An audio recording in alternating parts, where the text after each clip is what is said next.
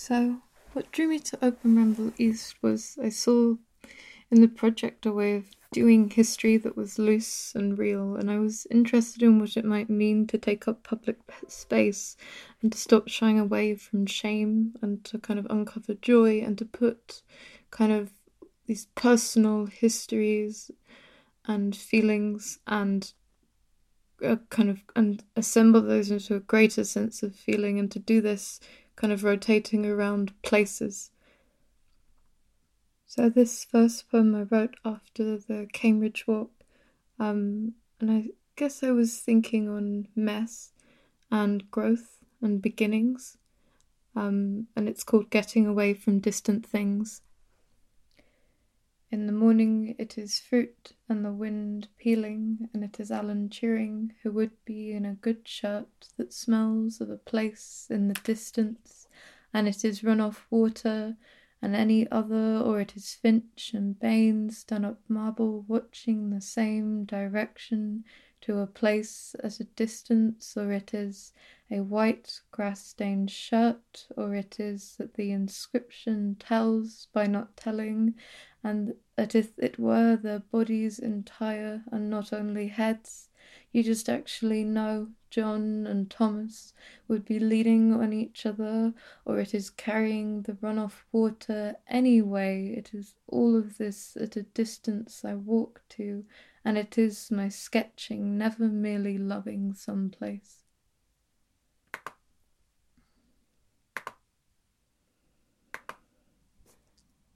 This next poem was also written after the Cambridge walk, and it's a found poem that uses the inscription on the tomb of John Finch and Thomas Baines.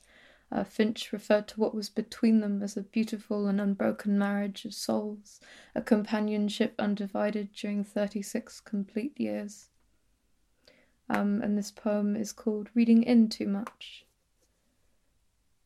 For a core and home to rooms past and a rare sum, this opal mass hoping to bear more in situ, halt each none just static viper. Eloquent, I clear up mess of old acts, trip on silt, gain no regret, prize decent out. I am to tell you, I am close to confer it, pollinate vital at rate of constant as all seas, coded, inhibited, saw, in hand, hostile, or I am or can do, total agenda as in undue erasure, and set all us in love, life, and just as meant ourselves. This next poem I wrote after the walk in Colchester, and I was thinking of colour and music and memory. And the poem is called If You Cannot Remember the Name of the Club. Then where are you from? In the soft 3 a.m.s of knowing who I would like, kaleidoscopic, under very still water, you can see things move a little or barely, is how I carried myself. There was a lot to keep at length. I am still not sure on the shape of what is moving in the water, but the water is not barely, rather it is the scrape of its gravel brims in my throat, light moving through the water by rules such as, I will not dissect this light. There is the light of the club differing from the light in water. The club's light would be more direct, and to the sound of drums and thread through screens in colours like pink, blue, green, red, there would be no chance of submerged moving. I would need to be bare and not stopping with the moving, which in the club would be dancing. Most likely it was in a real club I was first kissed, someone says. From memory, the club had poles for dancing.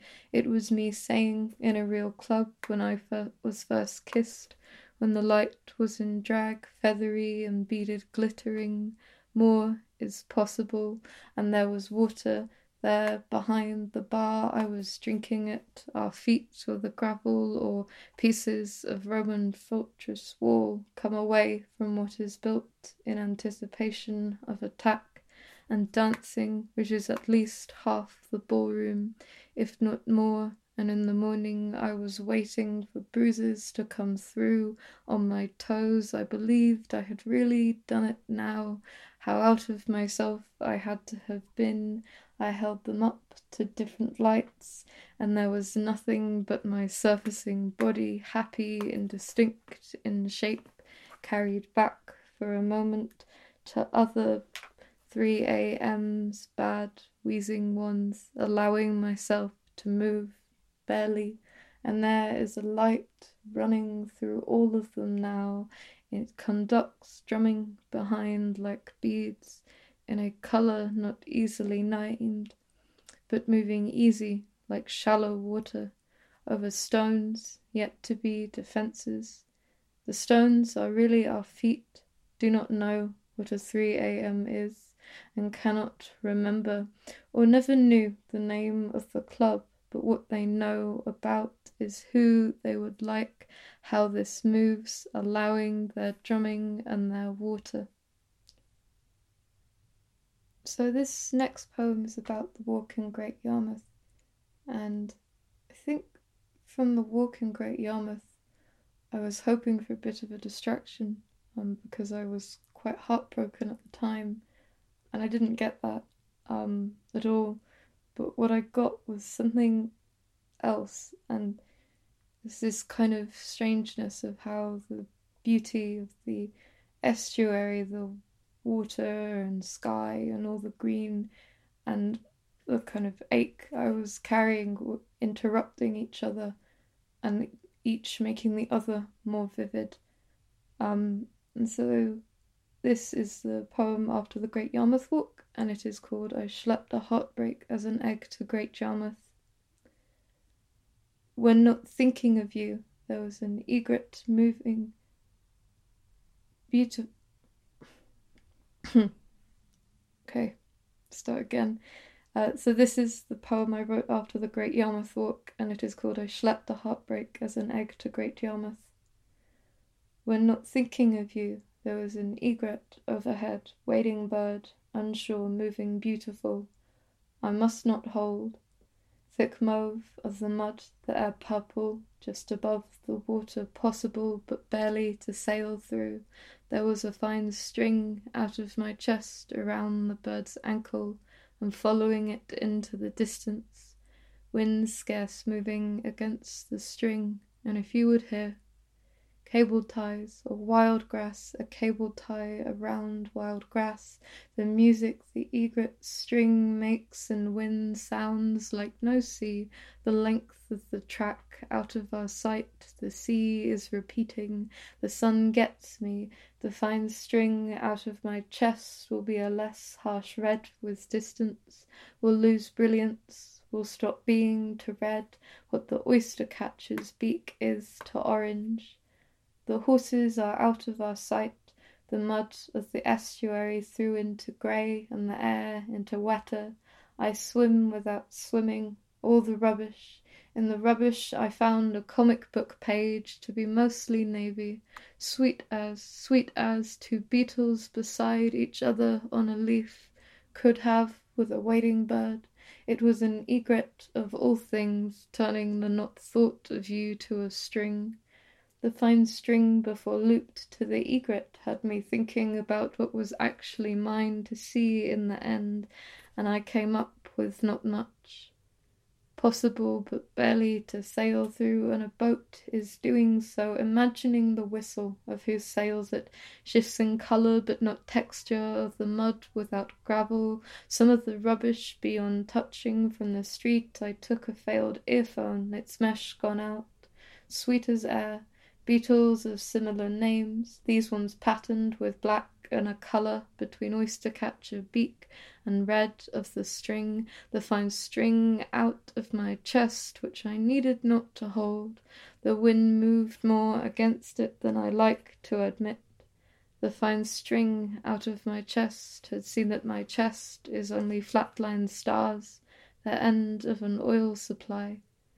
Neither mine nor the egret's, a cable tie bundled around the wild grass, considering what I cannot. This town was put together of 9 centuries, and the fine string out of my chest was put together of 29 harsh reds.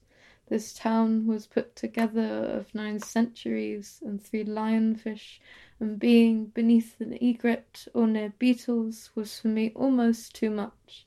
Name mostly in terms of colour, the track does not tire of us, us being me and others who are not you. None of the paths irritate, empty.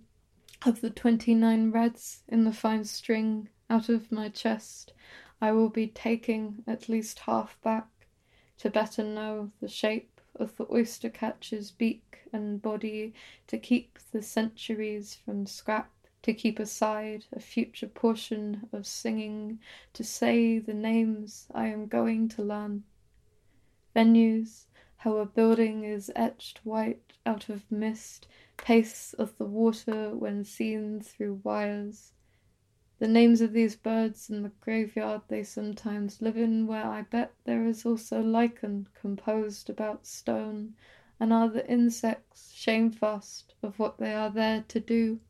Was I shamefast of what I did when talking the dying string out of my chest, the song you would not, of a bridge, bad distinguishing between gone and going, waiting bird, I hope the beauty of warehouses of varying centuries by estuary water for you, but I cannot be helping you to your future beetle.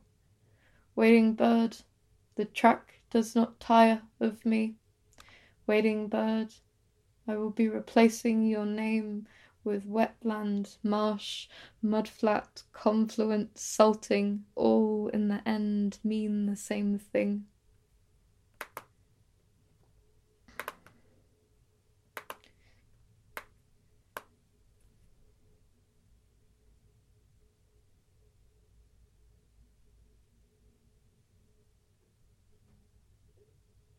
So this is the final poem which I wrote after the walk in Norwich. And the walk in Norwich was particularly special to me because Norwich is where I live and I came of age here really.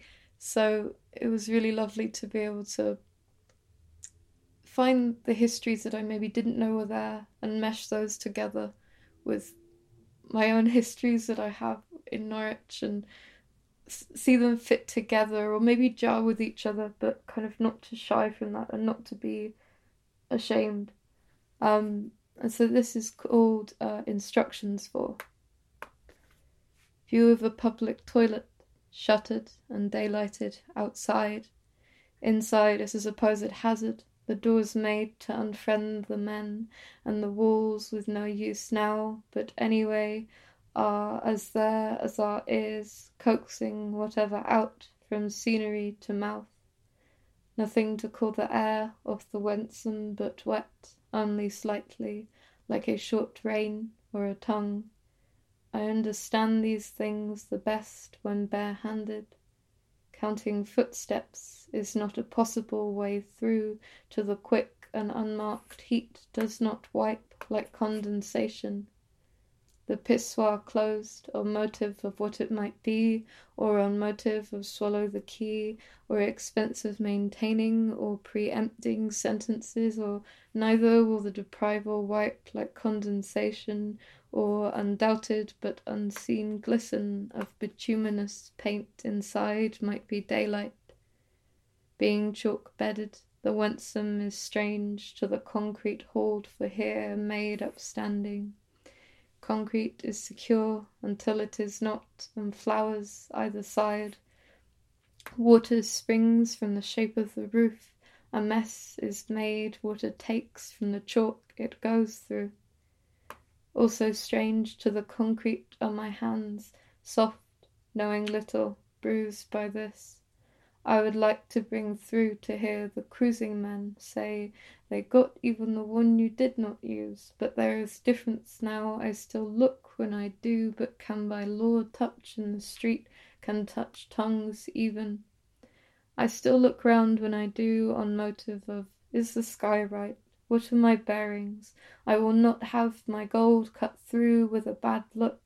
We have the law, but not yet spontaneity. The reopening of the toilets is yet to happen. The flowers do not yet have a smell. How are my hands wiped? At 2 in the afternoon, there were boards on the public toilet still, and no chance of inside, no way to measure to hand. I could only get one angle of every corner which I took, set it against each bridge passed, understood the weight and rough of building materials on my tongue, and liked it. For who is it public? I could not say aloud for a time, let alone move accordingly. This is the city where I went out into my home. I hear drums on the street. I walk like someone I am getting to be. I am this body, minding the concrete, curious of the bloom it makes between joints. I am getting to be. I have kept the daylight going this long. It has use. The club that was good is no use now, but it was good when it was had, and the use of the daylight is better to see leaves coming apart, to show I know nothing of clay, to wash my hands of not knowing, even if only a bit comes off. The deprival of the public toilets and the deprival of a view of its interior is a long ain, has a name like air, is the opposite of the fact of joints in a human body, is a way through a decagon which will be found, and there will be immeasurable hearing, and the grey itself dirtily alive.